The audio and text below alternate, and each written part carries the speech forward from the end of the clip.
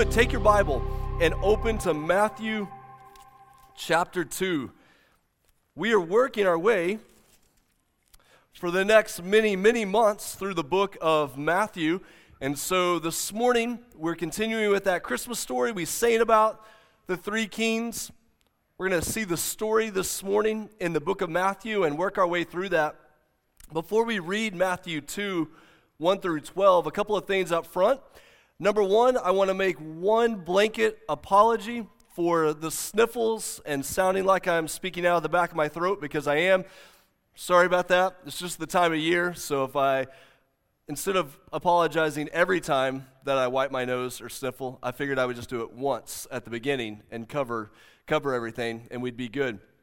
At the end of the service, after we finish our time of studying Scripture, we're going to take the Lord's Supper together. We're going to have an opportunity to do that time of worship together at the end after studying Scripture. And then following the Lord's Supper, we'll have a final psalm. And during that final psalm, we'll also pass our offering plates. If you're a guest of ours, in the seat back in front of you, and then also as a tear-off option in that bulletin that you received when you came in, we would love to be able to know how we can serve you, how we can pray for you. Even if this maybe feels like a one-time visit, if we could just reach out to you and pray and care for you, we want to be able to do that. And so when those offering plates go around during that final song, if you would put that guest card in there, that would mean a lot to us. Also, immediately following the end of our worship service, we have our annual holiday meal for our Emmaus Church family. You would need to have very good lunch plans to miss out on having lunch with us today. So unless you have something in the oven or you have a plan that you can't break, we would ask that you would stay and eat lunch with us. Just around the corner in our gym over here on the west side of the property, we have lunch. If you are a first-time guest, if you're a guest of ours, that lunch is free for you. For Emmaus families, it maxes out at $20. You can feed your whole family, $5 per person, $20 for the family. Please stay and have lunch with us. We would be honored to be able to do that. It's a good time to get to interact, meet people. You get a good meal, then you can go on your way. Equally, immediately after the lunch, we're going to do what is my family's favorite thing every year that we do as a part of our church. We go out in the community and we pass out meal bags in different areas and we're able to have conversations with people and serve together. And so we're going to do that together. So number one, we're almost going to force you to stay and have lunch with us. And number two, we would love that you would be a part of that opportunity to serve our community and get to know some people this afternoon. So even if that was not in your immediate plans, we're going to put it in your plans right now. So, all right, God's Word, Matthew chapter 2. Let's read verses 1 through 12. Now after Jesus was born in Bethlehem of Judea, in the days of Herod the king, behold, wise men from the east came to Jerusalem, saying, Where is he who has been born King of the Jews? For we saw his star when it rose, and have come to worship him. When Herod the king heard this, he was troubled, and all Jerusalem with him. And assembling all the chief priests and scribes of the people, he inquired of them where the Christ was to be born. So they told him, In Bethlehem of Judea. For so it is written by the prophet, And you, O Bethlehem, in the land of Judah, are by no means least among the rulers of Judah. For from you shall come a ruler who will shepherd my people Israel. Then Herod summoned the wise men secretly, and ascertained from them what time the star had appeared. And he sent them to Bethlehem, saying, Go and search diligently for the child, and when you have found him, bring me word that I too may come and worship him. After listening to the king, they went on their way. And behold, the star that they had seen when it rose went before them until it came to rest over the place where the child was. When they saw the star, they rejoiced exceedingly with great joy. And going into the house, they saw the child with Mary his mother, and they fell down and worshipped him. Then opening their treasures, they offered him gifts, gold, frankincense, and myrrh. And being warned in a dream not to return to Herod, they departed to their own country by another way. Emmaus, we haven't taken time yet this morning as a church just to slow down and pray. Let's bow our heads. Let's go to the Lord in prayer.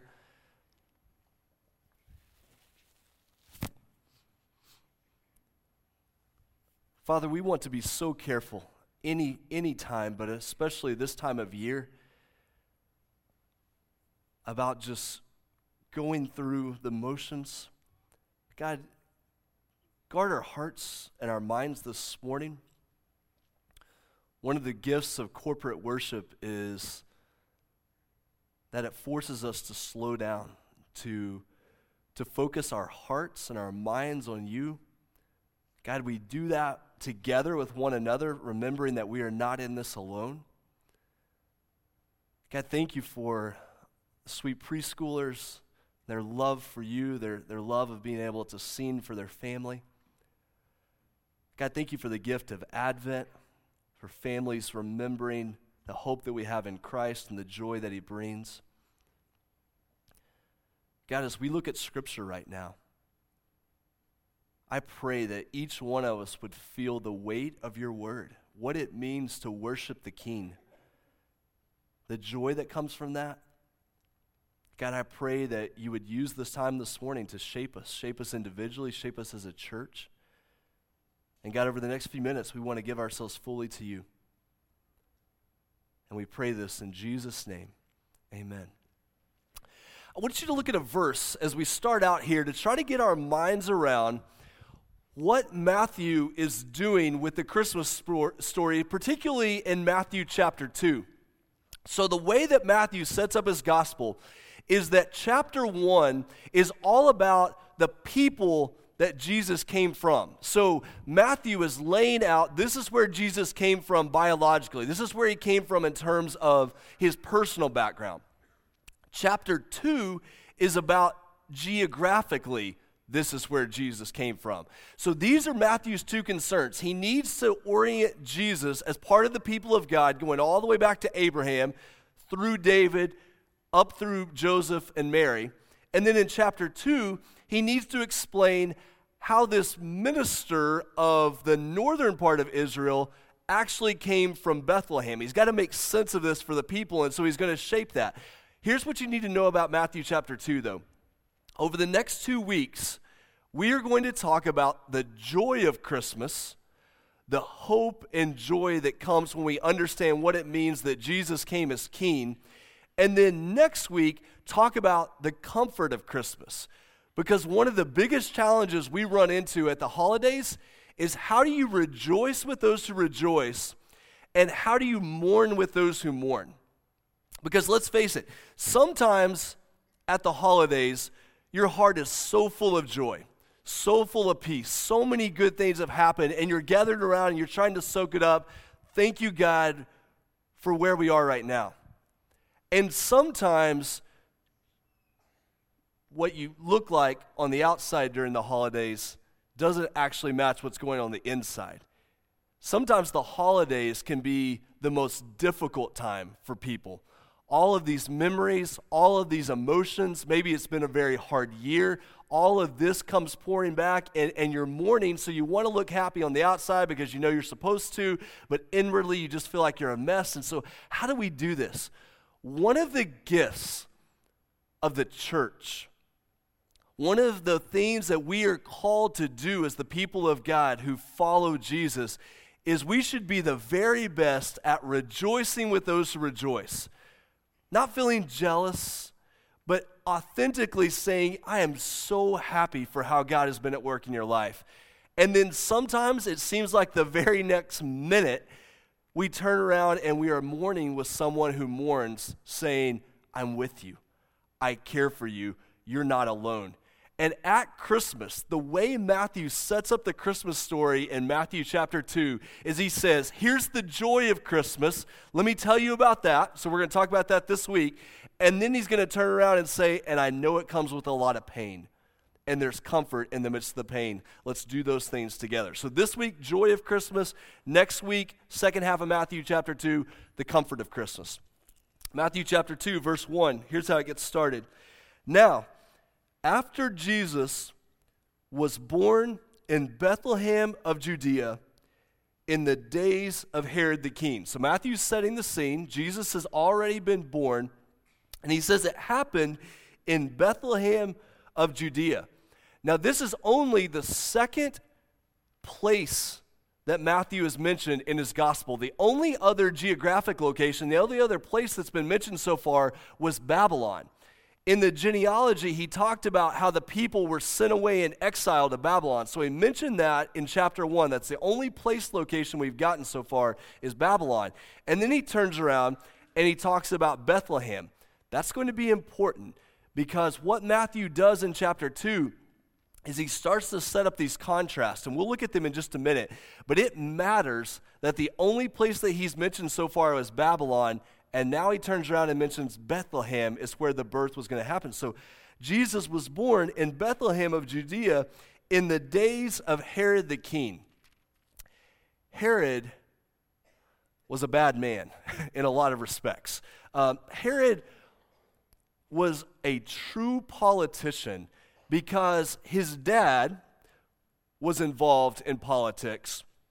And as the Romans were coming into power in the Holy Land, Herod figured out from his dad, the way you get into power is you play whatever side is in power at that point. And so Herod was infamous in the ancient world for changing sides. If this guy was in power, Herod was his best friend.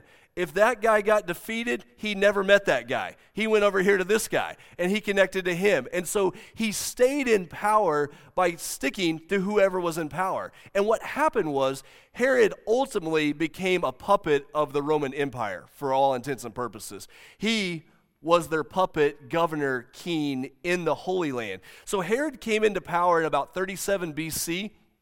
And when he came into power, one of the things he did is he began to build incredible structures all over the Holy Land. He developed the temple and built the temple into this incredibly beautiful structure. You can go to the Holy Land now and you can see some of the things that Herod built. He built these things because he wanted to develop goodwill with the people. He wanted them to like him, but he was also all the time worried that someone was about to take his throne. I don't know how tall Herod was, but you get the feeling he had little man syndrome. Like he was constantly concerned that somebody was going to come in and take power. So he would kill his wife. He would kill several of his kids. Anybody who looked like they were going to go the wrong way against him, he would step in and kill him. So he had great power, but he was also constantly caught up in conspiracy theories about who was going to come in and take power, who was going to take over, which is very important about what happens in the story. So, in the days of Herod the king, wise men came from the east to Jerusalem. Now, these wise men who come, the word for wise men is the word magi. So we hear magi, these magi that came. Who were these wise men? These wise men were often thought of as astrologers, as people who had some sort of divine power, but they would study the stars, they would study things that were going on, and through that they felt like that God was giving them directions. God was leading them in particular ways. And so were they kings? We've seen we three kings. I'll show you in a second where the phrase kings comes from in the Bible, but they probably weren't kings. They were more like astrologers. They had pretty high social class. They were well-known figures, but they would study things, especially the stars, and feel like God was leading them or the gods were leading them to do particular things. And they came from the east. We don't know exactly where the wise men came from, but most likely they came from Babylon. The reason we think they came from Babylon is, remember that in the Old Testament, God's people, the Jews, they were sent into exile, and many of them were sent where? They were sent to Babylon. And so in Babylon, there grew up this huge Jewish community. And so if you have magi from the east who come looking for a Jewish king, it's going to make sense that they came from Babylon. That they came from a place where they studied these astrologies, they studied these different, to us would seem like magic, but they also came with all of this Jewish background. So more than likely, they come from Babylon. Now, we know that they come in the days after Jesus' birth. Jesus was born before Herod died. Herod died in 4 BC, so that means that Jesus was most likely born in 5 BC or 6 BC. It totally messes up our understanding of the calendar. You watch that sweet little kids show, The Star, that came out last year, and it begins and it says 9 months BC, and it's leading up. It's probably not right. Jesus was probably born in about 5 BC because we know that he was born before Herod died, and we know for sure that Herod died in the spring of 4 BC. So Jesus was born then. The wise men, the Magi, they show up at a later time, which means that if you come to our house and you look at one of our nativity sets, right next to where the nice wise men on the 3 camels come up to give Jesus, my wife always puts a card that says approximately 2 years later right next to the wise men. So we like to have the most historically accurate, biblically accurate nativity set we can have. Yes, the wise men probably did not show up at the same time as the shepherds. They were coming at a later time. Just to totally mess with our understanding of the Christmas story, when Mary gave birth to Jesus in a manger, that manger was probably not in a barn separated from the house. It probably took place in the house. They had the animals with them in the home, and the manger was a raised area off to the side of the house. And so in our mind, here's 3 camels with 3 wise men showing up at the barn outside on the property. More than likely, Mary gave birth to Jesus inside the same house where the animals were, and the wise men came in at later time. But they show up, and they come to Jerusalem first. Why did they come to Jerusalem first? Because if there was going to be a king born, he was going to be born in the big city, in the place of power. And they've come, remember, seeking a king, and so they come to Jerusalem. So what Matthew is doing from the very beginning of his gospel is he's setting up these contrasts. I want you to see this slide because it kind of gives you an idea of what he's doing. He's setting up these contrasts. The first contrast he's setting up is between Babylon and Bethlehem. Because remember, the first 2 places he mentions in the gospel are Babylon and Bethlehem. Babylon is the place where God's people were sent in exile to. They were sent away. It was considered the enemy of the people of God. When you read the book of Revelation, at the end of the New Testament, Babylon and Rome are put together in your New Testament. These are places of power. These are places of worldly wealth and influence, but they're completely set against the things of God. Bethlehem is the backwater place. It's the small town. It's the blue-collar location. And so Matthew is setting up for us this tension, this contrast between Babylon and Bethlehem. He also sets up a contrast between Jerusalem and Bethlehem. Where did the wise men seek Jesus? In Jerusalem. If a king's going to be born, he's going to be born in the big city. He's going to be born in the place that you would expect, but he's not born, is he? There. He's born in Bethlehem. Again, the small town, the blue-collar place. What Matthew is doing is he's telling you the circumstances around Jesus' birth are going to tell you a lot about his ministry. Is Jesus going to minister with worldly power? Nope. Is he going to be rich in the things of the world? Nope. Is he going to try to center all of this political power around himself? Nope. He does his work in Bethlehem, not in Babylon or Jerusalem. He doesn't work in the way that we think power should work. He doesn't work in the same way that all the kings of the world work. And so Matthew is using this story to set that up. And then he's going to show us the difference between Herod and the Magi. He's going to show us the difference between how one group of people respond to Jesus and how the other group responds. So you go down in verse 2.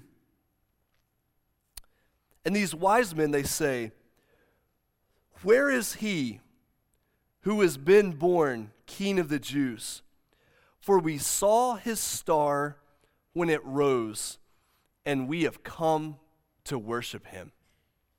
Now, I've told you several times through Matthew, and we'll look at it hundreds more. Matthew loves to make connections between the Old Testament and the coming of Jesus. And to understand what Matthew is doing with the star here, you've got to go back to Isaiah chapter 60. Isaiah chapter 60 is tied in with Matthew chapter 2 and the reason Matthew emphasizes the star. Here's what Isaiah chapter 60 says. Arise, shine, for your light has come, and the glory of the Lord has risen upon you. You can see where this is going to go. Verse 2, for behold, darkness shall cover the earth, and thick darkness the people. Think about the darkness of Herod and the darkness of the Roman Empire covering the earth at this time. But the Lord will arise upon you, and his glory will be seen upon you. And then verse 3, nations shall come to your light, and kings to the brightness of your rising. Okay, go back in your mind to Matthew chapter 2. What's happening? Kings from other nations are coming to a star that proclaims a divine birth. What divine birth? The one prophesied in Isaiah chapter 60. And so why do we sing We Three Kings of Orient are? It's Isaiah chapter 60. They probably weren't kings. They were astrologers. They were workers. They were in high social class, but they weren't kings. But they're called kings in Christian tradition because Isaiah chapter 60 points forward to what those wise men were going to do. They were going to come, and then look at what happens in verse 6 of Isaiah 60. They're going to bring gold and frankincense. Spoiler alert, Matthew chapter 2, what shows up? Gold and frankincense and myrrh. And they're going to bring what? Good news and praises to the Lord. What do the wise men do in Matthew chapter 2 when they show up? They worship. And so Isaiah chapter 60, this beautiful prophecy about God's light breaking into darkness, everything that Matthew is doing in Matthew chapter 2 is tying those two pictures together. And so you go back to Matthew chapter 2, and in verse 3, it says, when Herod the king, okay, Matthew is starting to poke at Herod at this point. Herod the king, and Matthew wants you to say, oh yeah, is he really? Herod the king heard this. He was troubled, and all Jerusalem with him. Herod doesn't care if there's another king in another area, but he is constantly concerned about someone taking his own throne. What happens when people try to take Herod's throne? He has them killed. He takes out any opposition. And so why is all Jerusalem troubled in verse 3? They know when Herod ain't happy, ain't nobody happy. Like when Herod gets mad, it causes trouble for everybody. This is the person in the house that when they're in a bad mood, everybody suffers from this. And so when Herod is in a bad mood, everybody in Jerusalem and Judea suffers because he's troubled. He feels like someone is coming in to take over his kingdom. What happens as a result of that? Verse 4. So Herod assembles all the chief priests and scribes of the people. So he's bringing in, this is our first sign in Matthew of the role that the Jewish religious leaders will play. He's bringing in the religious and legal officials, and he asked them where the Christ was to be born. And so in verse 5, they tell him, in Bethlehem of Judea, for so it is written by the prophet. Now just a quick heads up here. Matthew, when he says something is written by a prophet, oftentimes he will combine prophecies. And so what he's going to do in the next verse is he's going to take part of a verse from Micah chapter 5, and he's going to combine it with another part of a verse from 2 Samuel chapter 5. So he's taking a Micah prophecy and a Samuel prophecy, and he's going to put them together in verse 6. And here's what it says. And you, O Bethlehem, in the land of Judah, are by no means least among the rulers of Judah. For from you shall come a ruler who will shepherd my people Israel. One thing I would point out to you from that quote that Matthew pulls, if you look at the end of it there, from you, from Bethlehem, from this area, shall come a ruler who will shepherd my people Israel. What kind of ruler did they have with Herod? A shepherd? No. No. They had a dictator. They had someone who ruled by worldly political power and influence. What Matthew is doing is saying the ruler who will come will be a completely different type of ruler. He will rule as a shepherd. In fact, what kind of shepherd will he be? He will lay down his own life for the sheep. And so Matthew is setting up another one of these contrasts. You have a ruler, you don't want that ruler anymore, do you? No. God is sending another king, another ruler, and he will show you another way to rule as a shepherd who cares for his people and lays down his own life. And then the missing verse between 6 and 7 is, and then the religious leaders went to Bethlehem to find Jesus. No, they didn't. Because Matthew is setting up for us something that we're going to find throughout the gospel, is these religious leaders know a lot about the stories of Jesus' coming, but they can't stand Jesus. And so there's this opposition that is set up between those, and watch this matters in Oklahoma in the 21st century. A group of people who know a lot about the scriptures, but constantly find themselves opposed to the one who brought the scriptures. John chapter 5, later on when Jesus is talking about these religious leaders, he says, you search the scriptures because you think that in them you have eternal life. And it is they that bear witness about me, yet you refuse to come to me that you may have life. Those verses right there, that's exactly what happens in Matthew chapter 2. Do the religious leaders know the verses? Yes. Do they know where the king is going to be born? Yes. Do they come to him? No. And all throughout Matthew's gospel, you're going to see this opposition build and build and build, and it will continue to build until ultimately it leads to the crucifixion. It's one thing, Emmaus, to have grown up in church, to own a Bible, to say, I know those stories. It's another thing to come to the king.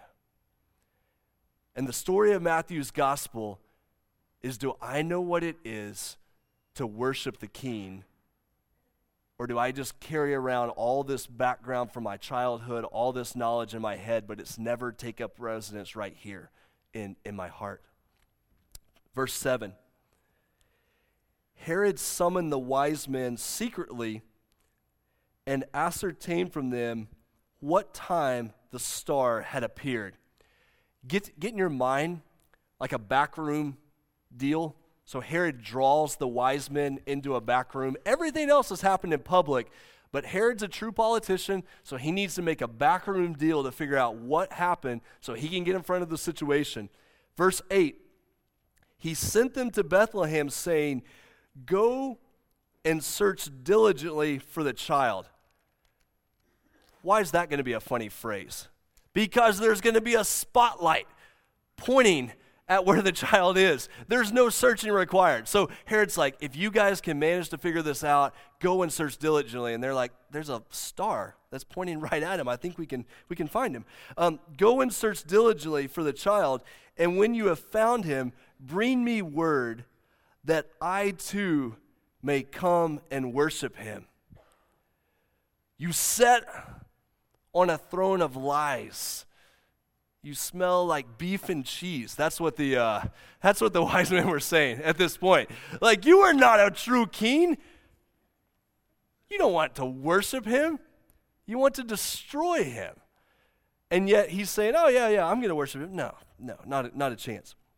Verse 9, after listening to the king, they went on their way. Are they going to be persuaded by Herod's power and threats, or are they going to choose to listen to the God of the universe? That's a good question, right?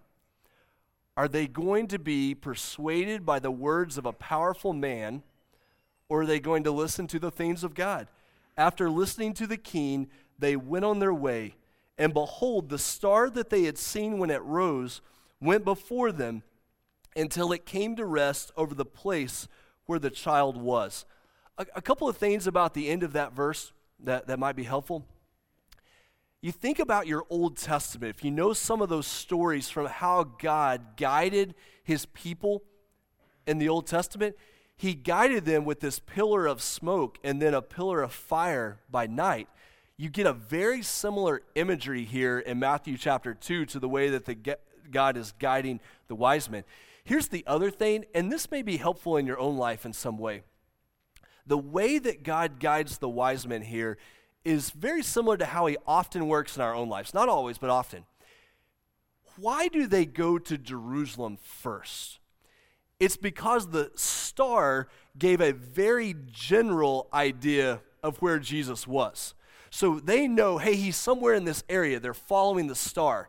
And as they get closer, then God, through the use of this star, singles in on this is where the child is.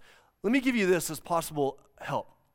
As you're trying to seek God's guidance in your life for whatever you're facing, oftentimes his guidance is initially general, and then it will become more specific. So if you will be faithful and you will follow me in the way that I'm leading you, I know it feels fuzzy, I know it feels far away, I know it feels general, but if you will begin to seek after me, if you'll follow this general direction, then over time it becomes much more specific. And I know that seems like an oversimplification, but if you're in the process of seeking God's direction in your life, I hope that would be helpful. You don't always from day one get, and this is exactly where you're going. Sometimes it's more, hey, head this direction, listen to my voice, follow my leading, and then as you begin to do that, God begins to say, and this exactly is where I'm leading you, and this is what I'm calling you to do. That's what he does with the wise men here. And then you get down to verse 10. When they saw the star, they rejoiced exceedingly with great joy.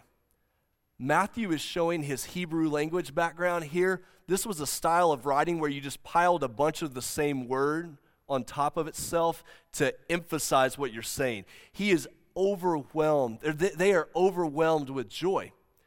This is what we've been aiming at this morning. The joy of Christmas. When you experience God's work in your life to guide you to the King. And so they have this joy that goes beyond anything they could have ever imagined. Did they find the joy in Jerusalem? No. They found the joy in Bethlehem, in the most least likely place. Did they find the joy with worldly power and influence? No.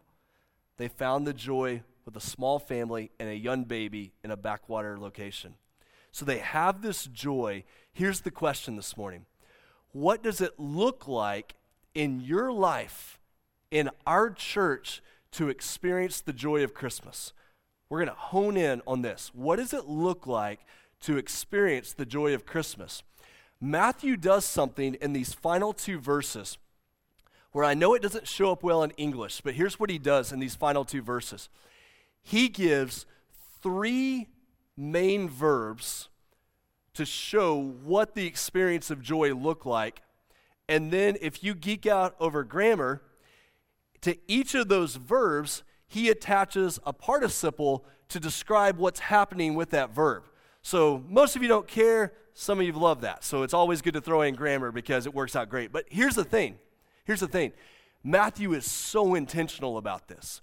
What he has done in chapter 2 is he set the stage. Joy, big heading that says joy of Christmas. Okay, we want joy. How do we experience that? And then he gives three indications of how that happens. Verse 11, going into the house, they saw the child with Mary, his mother, and they fell down and worshiped him. Okay, the way that works in the original language is worshiped is the main verb, falling down goes with it. So worship is primary there. They worshiped him. How did they worship him? By falling down before him. Emmaus, how do you experience the joy of Christmas? By worshiping humbly. by worshiping humbly. True joy in life comes when we humbly worship the King of Kings and Lord of Lords. We realize, right, that prideful worship is an oxymoron. Those words don't go together. There is no such thing as prideful worship. The only true worship is when we humbly lay ourselves before the Lord. Prideful worship says it's my preferences on my conditions, and really it's all about me.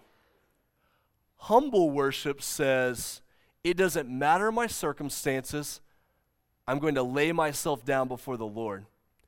And my attention and my affections are given fully to Him. Where do you find joy? When you lay down your life and you humble yourself before the King. That's where you find true joy. Everything, not everything, that's an overstatement.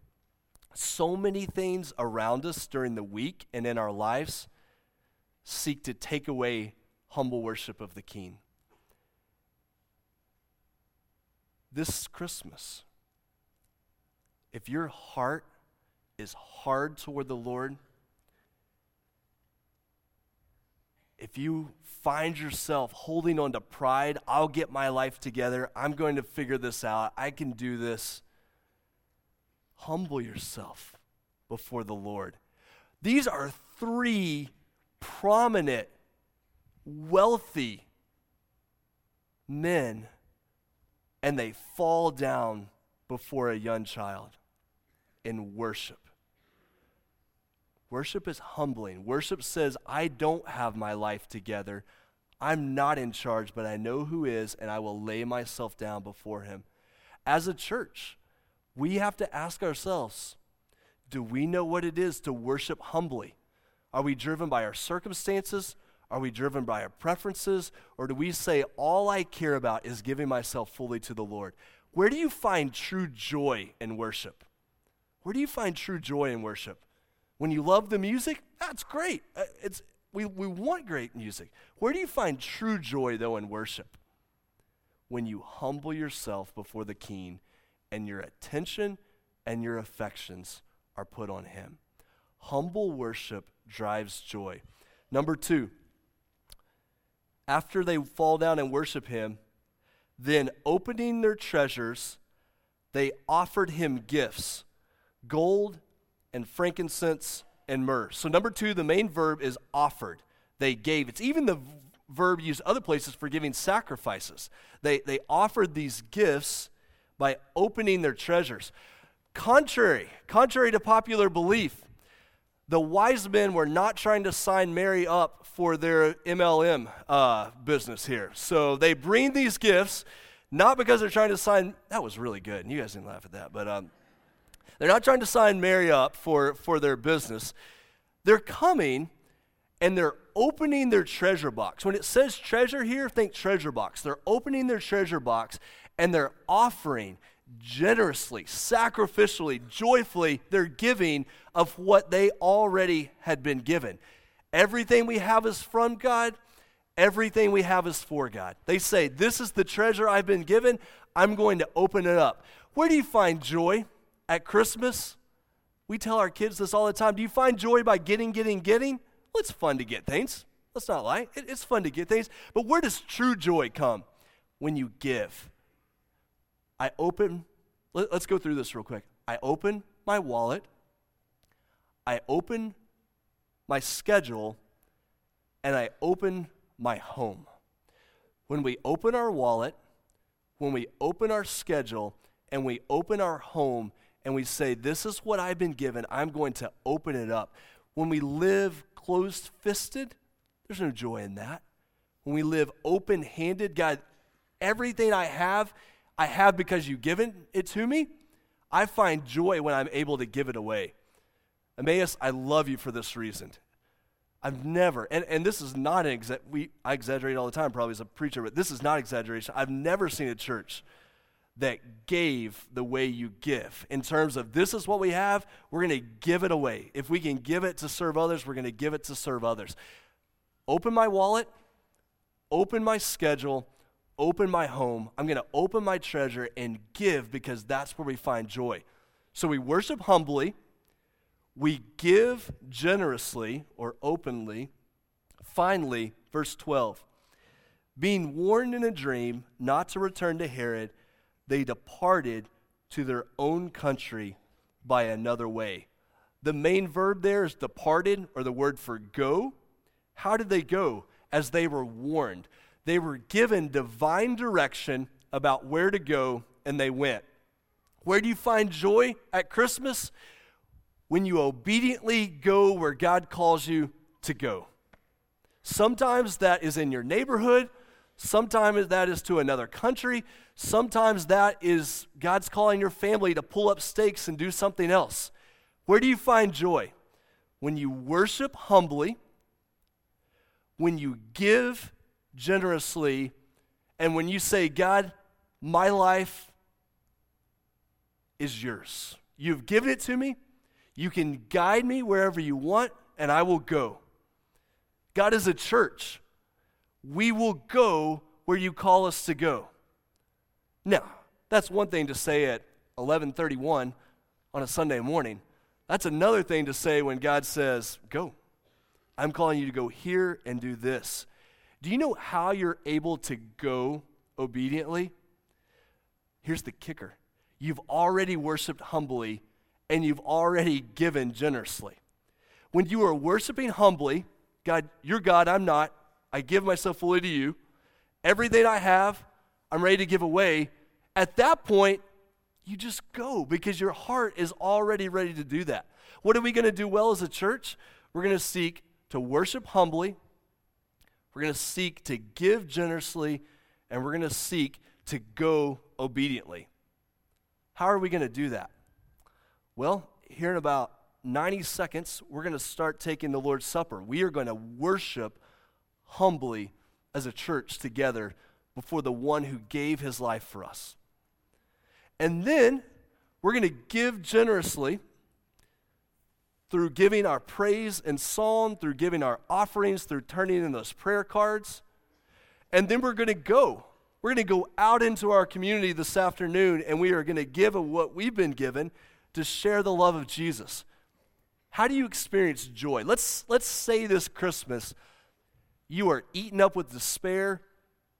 If you were pulled open, your heart is cold, and you are not excited about Christmas. Where do you find joy? Humble worship, generous giving, obedient going. Let's pray together.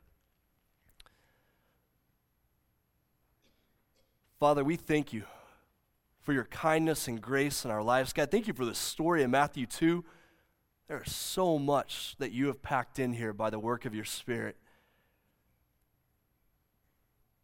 God, help us as we think about our own hearts. Help us not to say, well, I'll worship if they do things the right way, or I'll worship if I feel like it. God, help us just to come before you humbly today. We may come into this room and we've got all kinds of junk going on and we're struggling.